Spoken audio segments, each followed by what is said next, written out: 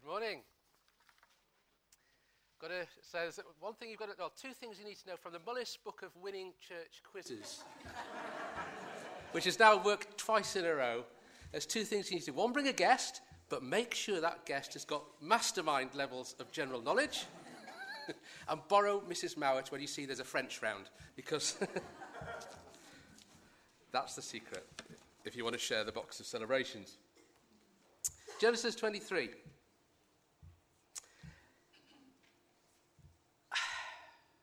We look at the Bible and we see this book it's two things. It's a burial and it's buying a field. So where do we go with that? I thought I'd start with a video clip. I went to YouTube and I got a video clip. And I blame my mum for this one, by the way, because she's the one that found it on YouTube. I've had to cut it down a little bit because it was a bit long. So it might not be immediately clear that this is from a South African candid camera show. And there's some cities in South Africa, I've never been, but apparently the minibus taxi drivers get a bit irritating in the way they behave sometimes. So this guy from Candid Camera Show decided to get a bit of revenge. So he decided he'd prank them, and he's trying to flag one down, and he's telling them he wants to go to a funeral. So let's run the... I'm glad you laughed. We're looking at death this week. Generally speaking, death isn't fun. But I don't like to start off downbeat, so I may end up on a downbeat, but we're not going to start with one. So I try to think of something that was fun, lighter side of death, if there is one, to kick off the talk. So there you go, that was it. And it made me laugh, and it made a few of you laugh. But the world is scared of death. Just like those women in that video, when you look at the sheer horror on their face. I mean, we're laughing, it was funny when they realised it was a prank, but they were scared stiff. They ran off, screaming, don't know how to take it. So today we're in chapter 23 of Genesis, and this is the next instalment. We've been following the story of the beginning of the nation of Israel. Last time, before harvest last week, a couple of weeks ago, we learned about God's provision of a sacrifice in place of Isaac and testing Abraham's faith. And today we've perhaps moved forward 25 years or so in time, and we're looking at the death of Sarah and what Abraham does in response to it. So let's read the passage together. Genesis 23, if you have your Bibles with you, it'll be up on the screen if you want to follow along, if you don't. Sarah lived to be 127 years old. She died at Kiriath Arba, that is Hebron, in the land of Canaan. And Abram went to mourn for Sarah and to weep over her. Then Abraham rose from beside his dead wife and spoke to the Hittites. He said, I'm a foreigner and a stranger among you. Sell me some property for a burial site here so I can bury my dead. The Hittites replied to Abraham, Sir, listen to us. You're a mighty prince among us. Bury your dead in the choicest of tombs. None of us will refuse you his tomb for burying your dead. Then Abraham rose and bowed down before the people of the land, the Hittites. He said to them, If you're willing to let me bury my dead, then listen to me and intercede with Ephron, son of Zohar, on my behalf, so that he'll sell me the cave of Machpelah, which belongs to him and is at the end of his field. Ask him to sell it to me for the full price as a burial site amongst you. Ephron the Hittite was sitting among his people and replied to Abraham in the hearing of all the Hittites who'd come to the gate of the city. No, my lord, he said, listen to me. I give you the field and I give you the cave that's in it. I give it to you in the presence of my people. Bury your dead. Again, Abraham bowed down before the people of the land, and he said to Ephron in their hearing, Listen to me, if you will. I'll pay the price of the field. Accept it from me so that I can bury my dead here. Ephron answered Abraham, Listen to me, my lord. The land is worth 400 shekels of silver. What's that between me and you? Bury your dead. Abraham agreed to Ephron's terms and weighed out for him the price he had named in the hearing of the Hittites, 400 shekels of silver, according to the weight current then among the merchants. So Ephron's field in Machpelah near Mamre, both the field and the cave in it, and all the trees within the borders of the field, was legally made over to Abraham as his property, in the presence of all the Hittites who'd come to the gate of the city. Afterwards, Abraham buried his wife Sarah in the cave in the field of Machpelah near Mamre, which is at Hebron, in the land of Canaan. So the field and the cave in it were legally made over to Abraham by the Hittites as a burial site. May the Lord bless the reading of his word.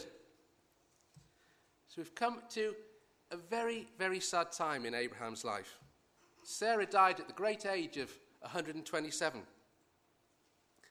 I've tried to work out how they were married. I've seen estimates that people have written somewhere between 60 and 100 years. We don't know for definite, as far as I can tell, but I tend to favour that longer end of that estimate. She was the culture at the time, and still is today in much of the Middle East, is for girls to marry young. So if Sarah married Abraham at the normal age, then they must be married for around a century, or even longer perhaps. Imagine that. I mean, Victoria and I have been married for 23 years this year, and she tells me it feels like a lifetime, but 100 years? That is a lifetime. More than a lifetime.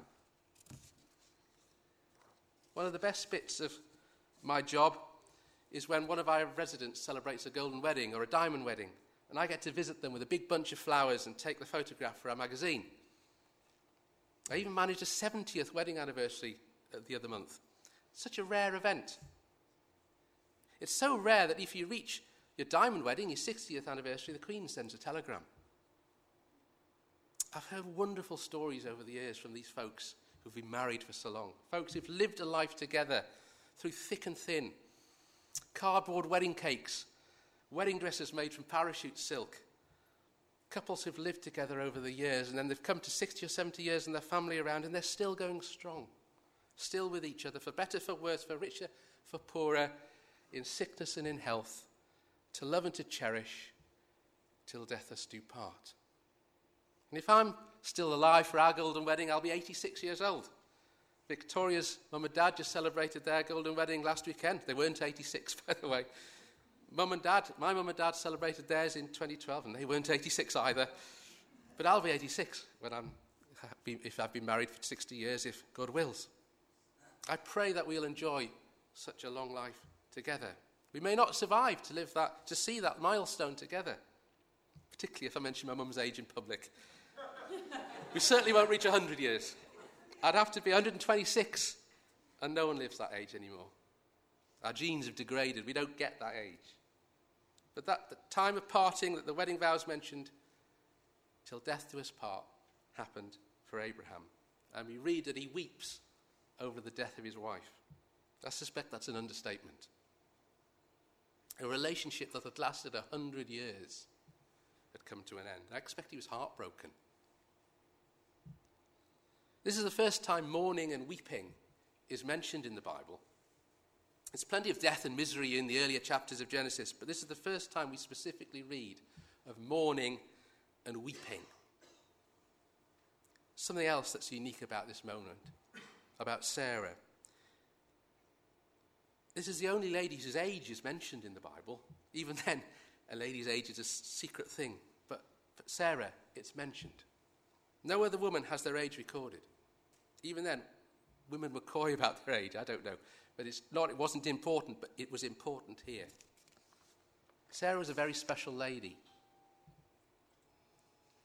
Hebrews 11 says this, verse 11. By faith, even Sarah, who is past childbearing age, was enabled to bear children because she considered him faithful who'd made the promise. And so from this one man, and he as good as dead, came descendants as numerous as the stars in the sky and as countless as the sand on the seashore. All these people were still living by faith when they died. They didn't receive the things promised. They only saw them and welcomed them from a distance, admitting they were foreigners and strangers on the earth. She bore a child to her husband at the age of 19, became mother of God's chosen people, Israel. She had a legacy. Her faith, together with her husband's, began God's plan of redemption for the world that culminated in Jesus and the creation of the worldwide church. We're here today in Regent Chapel, ultimately in part because of Sarah. Simply believing God's promise, even weakly. Sarah found this promise that God would give her a child in her old age unbelievable. We heard that the other week. But she acted on that promise and in faith was rewarded with this unbelievable legacy. God had simply asked them to try for a child in their old age when human wisdom said it was impossible, and they were obedient, and Isaac was born. So what's going to be your legacy? What's God asking you to do that may bear fruit for his kingdom? Do you feel like you have anything worth contributing? Jesus told a parable on the subject. It's in Matthew 25 if you want to look it up later. It's called the parable of the talents. In that parable, Jesus is talking about his Father's relationship with us, his children, with us who claim to follow him. And you know the story, I'm sure many of you will. I haven't time to read it all in detail quite now, it's quite long, but in it Jesus tells this story of a wealthy man going away, and while he's away, each of his servants is given a sum of money to invest. And when the master returns, he's rewarded the servants who'd taken a risk and invested wisely and earned a profit. And he was angry with the servant who gave into fear and did nothing useful with the money that the master had given him. Out of fear, he just buried the money in a hole and earned nothing. And he was punished. And what little he had was taken off him. What little responsibility he'd be given was taken away. The master in the story didn't give talents to some and nothing at all to others. He gave talents to everybody, all of his servants, all three of his servants, each one of them. No one missed out. Okay, some were given more than others, but everyone was given something. As much as the master thought they could handle. No one was let off the hook. And those that were given a lot were expected to return a lot. But even those that had been given only a little were expected to invest it well and gain something. Create a legacy for their master who'd been so generous with them. And I don't know whether you feel that you've got 10 talents like the best well-off servant had, or just one like the poorest. I don't know. I don't know whether you feel that God's favoured you, or whether in the poker game of life you've been dealt a dodgy hand. That's between you and God. And it's frankly none of my business, and it's really not that important. The Bible records God asking for Sarah's obedience in only 2 ways. Firstly, she was asked to accompany her husband from Ur and go live in a tent with some goats in Canaan for the rest of her life. And secondly, she was told to try for a child at the age of 90. She obeyed both, and she was honoured for it. And God established her legacy. He wasn't bothered about what colour tents they made or what specific route they took around the desert, just that they were honest, and they honoured him and obeyed him that twice he'd asked them to do something a bit out of the ordinary. What's God asking you to do so that you can establish your spiritual legacy in the land? How is he asking for your obedience? What's he asking you to do just beyond basic honesty and good living? What are you being asked to do in your life with your talents, with your abilities? That's just a bit countercultural and a bit of effort. Is it to give out of a limited income? That could be hard. Is it to give generously out of a generous income? That can be even harder. It's easy for a rich man to pass through the eye of a needle than for a rich man to inherit the kingdom of God. It's a camel to walk through an eye of a needle and a rich man to inherit the kingdom of God. So Jesus tells us. Is it to spend time studying the Bible instead of watching telly so that you can become a preacher? Is it to go to the Bible college and go on a mission field? Is it to make a special effort to talk to the neighbour next door so that you can get to know him and become a friend and maybe introduce them to Jesus? Is it perhaps to come out to a prayer meeting on a Sunday evening instead of watching telly or browsing Facebook or whatever we'd rather do, so that we can make prayers and God can answer them, and Regent Chapel's witness can be more powerful and effective where we are? What are you doing tonight? Can I challenge you, actually? What are you doing tonight? 6:30 tonight, we have a prayer meeting here in this church, and we all come together, and we want to come together, and we bring petitions before the Lord, and God honours them, and he answers them. But he may have asked you to pray something, and if you don't turn up and do it, we can't have that opportunity, and God won't answer that prayer he's asked you to pray. Just a thought. What's he asking you to do next? I don't know, maybe none of those things. Perhaps. What's he poking and prodding you about your specific life? To make having a regular quiet time a priority? To be more kind? More sacrificial? In what way is he asking you today to be more like Jesus than you were yesterday? And when we point the finger at someone else, we point 4 back at ourselves. Jesus tells us to be more concerned with the log in our own eye than the speck in someone else's when it comes to these kind of things. And I know that it's sometimes, for some people, just getting the energy together to get out of bed in the morning is more than I have to use perhaps an entire week. I'm not casting aspersions at anyone. I'm not pointing fingers I'm not going tusk, but I'm asking you to be honest in your own heart with God.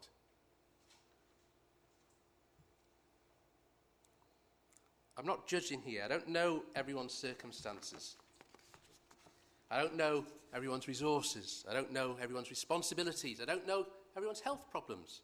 I do know he's asking you to do something.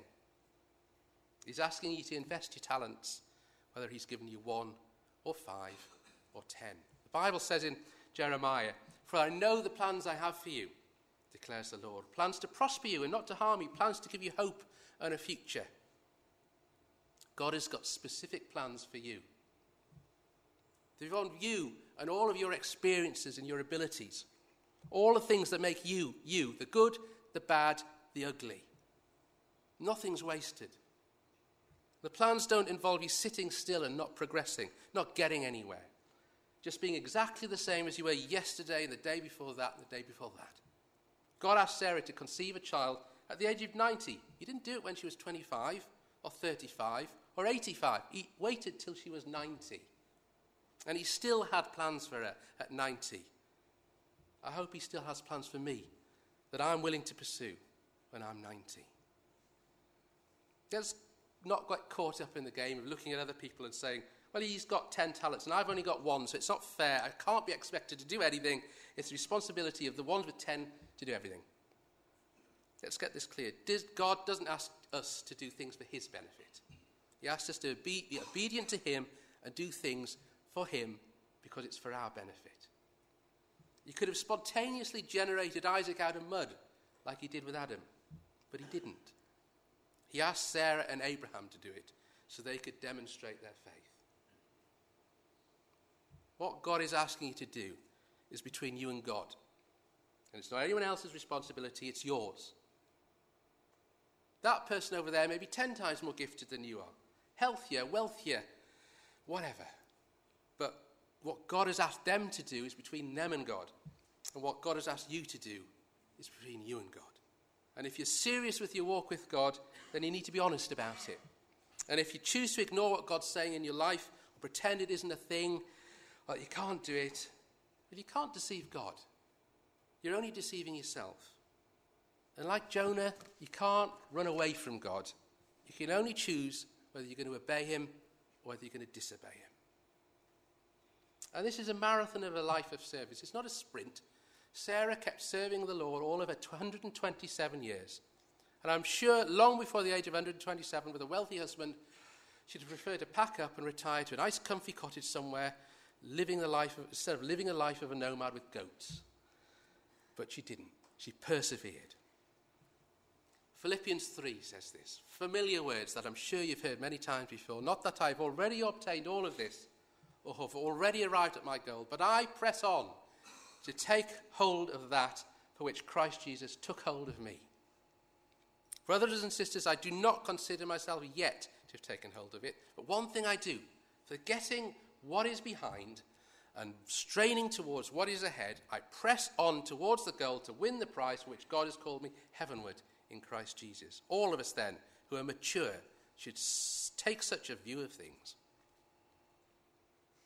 This life that we've been called to is one of perseverance. We look always to what God's for us next, rather than resting on our laurels for what he's done with us in the past.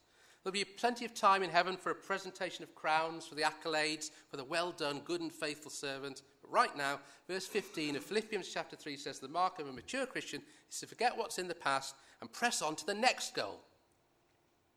Even as we age, even as we make mistakes, even when we've stumbled.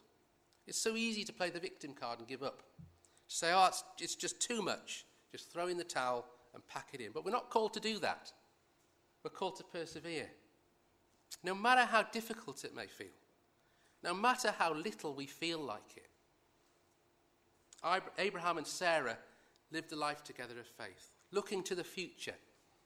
They lived out a nomadic, difficult life that God had called them to. They could have taken the wealth they'd accrued and retired, but they didn't because God had called them to do something else. When Abraham lied to Pharaoh in fear of his life about Sarah not being his wife, when he did it again with Abimelech, the exact same sin, you'd think he'd learned, he hadn't. He blew it again. The exact same lack of faith. When Sarah laughed out loud at the Lord, they picked themselves up afterwards and they carried on. Isaac came along as an heir, but they saw they'd die before the nation of Israel was established, but yet they persevered.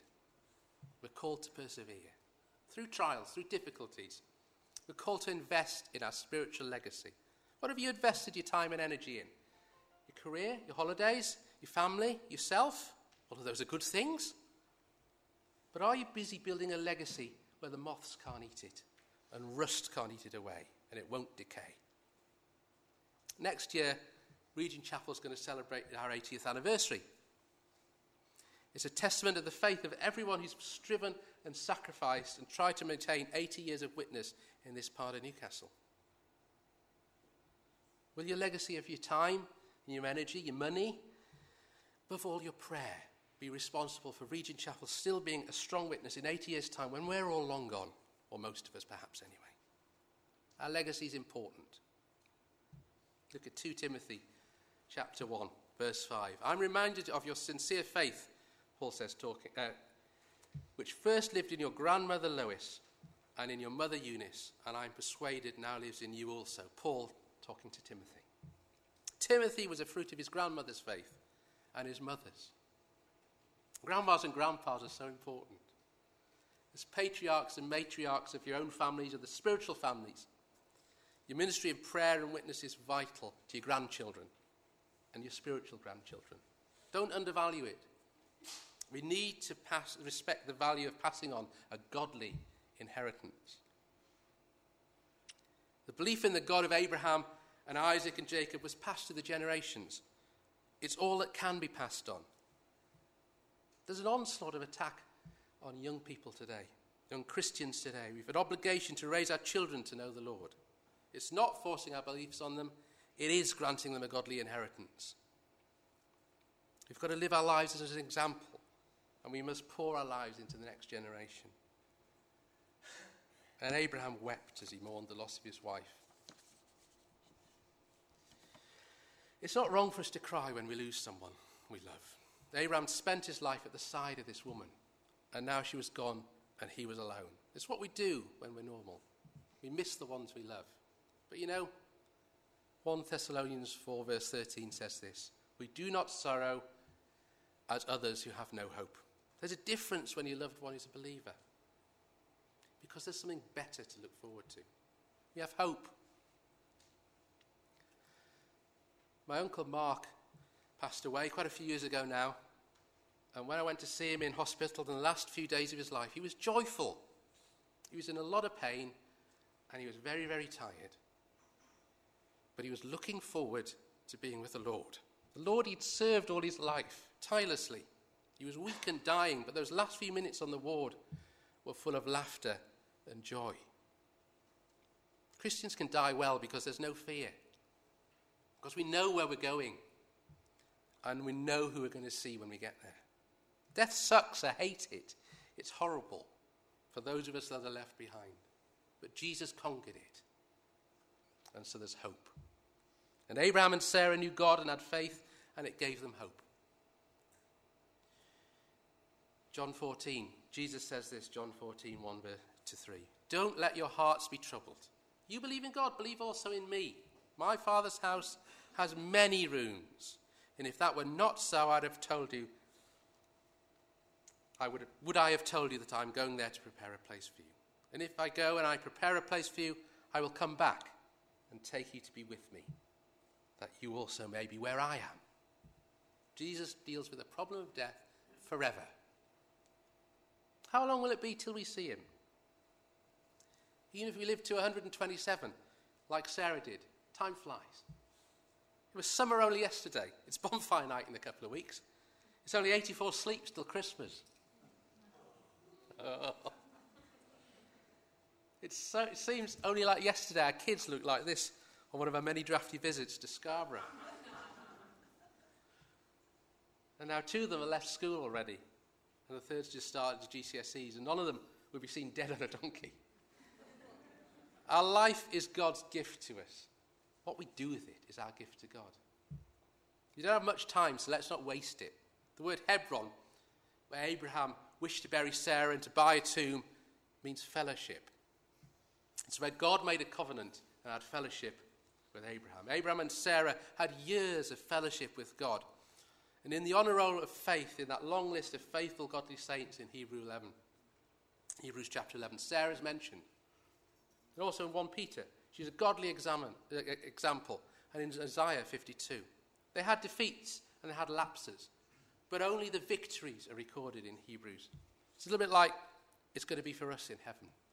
None of the defeats and all of the victories. Our sins and our lawless deeds will be remembered no more. Only the victories. It's like if you're a Newcastle fan and all the years since the 1950s never happened. And then we come to verse 7. And Abraham rose. There's a time to mourn, but then there's a time to rise. Abraham's still going on with his life. God had taken Sarah home, but God still had work for Abraham to do. We mourn for a season, we miss for a lifetime, but the sun still rises in the morning. God had wanted Abraham home. He'd have taken him there and then, but he still had work for him to do on earth. So there was a time for mourning, and there was a time to stand up. And we get some wonderful Middle Eastern haggling. Do you like haggling?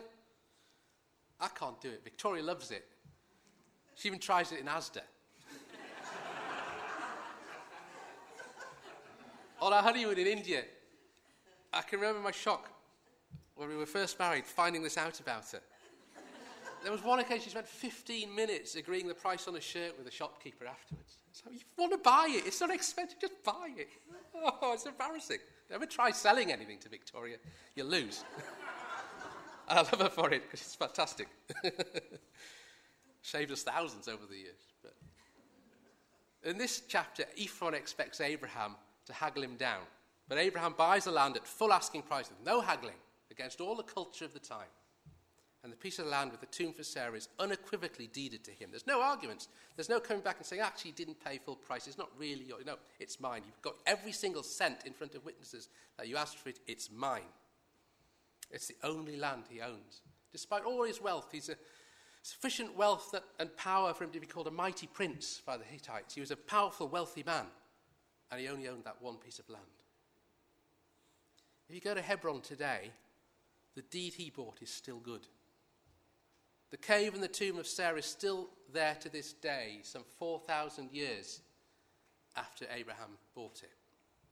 You can't get access to the tomb now if you're a visitor. The building's administered by the Palestinian authorities, and only Jews and Muslims are allowed in very specific ways, and no one can go underneath to the caves. But they're still there. The second holiest place to Jews after the Temple Mount, and a holy place to the Muslims too. Herod the Great built this what stands now, most of that is actually built by Herod the Great at the time of Jesus. It's 2,000 years old, that building. And he built this huge building over it. And that was later converted to a mosque at the time, just before the Crusades. And the caves underneath are the tombs of Abraham and Sarah, Isaac and Rebekah, and Jacob and Leah. And it's a sign of the establishment of God's promise that it still exists. A memorial to the godly heritage granted to Abraham and Sarah. How many people have visited that tomb over the last 4,000 years? Millions upon millions over the centuries. Do you see the godly heritage? Do you see the godly heritage in Timothy's grandma that was passed on to his mother, to Timothy, and which has been passed on to us as we read the books of 1st and 2nd Timothy in the New Testament? How many millions have read those words? In all your life, you may leave your kids a financial inheritance, but there's only one inheritance that they or anyone else will be able to use for all eternity. The godly inheritance, the gospel. There isn't anything more important. At the end of your life, the memorial place that you're going to have is going to have your birth date, it's going to have your death date, and your whole life in between is just going to be summed up by a little dash. There'll be your name, there'll be maybe a phrase that you can get on there, a few words, everything you ever were. But the godly inheritance, the godly heritage, that lives on from generation to generation. And some of you will be worried and upset because you weren't a Christian when you were raising your children. Or your children grew up and never found faith for themselves. That's something we all fear and worry about. And I want to say to you, it's never too late. The godly heritage can begin or continue even at that time. And it's still a powerful witness, and even to adult children. The testimony that through life's ups and downs, I am walking with Jesus, is powerful. There's powerful place in ministry in being a godly grandma or a grandpa or uncle and aunt to the next generation. Many times you can have an influence that's even greater than the parents themselves, to grandchildren or nieces and nephews. And as you do that, you understand how vitally important it is. There's some of you here listening on the podcast, perhaps, who were born to godly parents, but today you aren't following the Lord. And you know what? Honestly, it's a waste of time for someone who's raised by godly parents to bring flowers out to a cemetery to their grave and to lay flowers there if they're not willing to follow the most important thing that was on their parents' heart. Don't tell me how much you love that person if you're not willing to live the life that person lived. Because there's nothing that was more important for that person than for you to walk with them. For you to walk with Jesus. Nothing. Don't tell me you love him if you're not willing to love the one they loved and to follow him in your own life.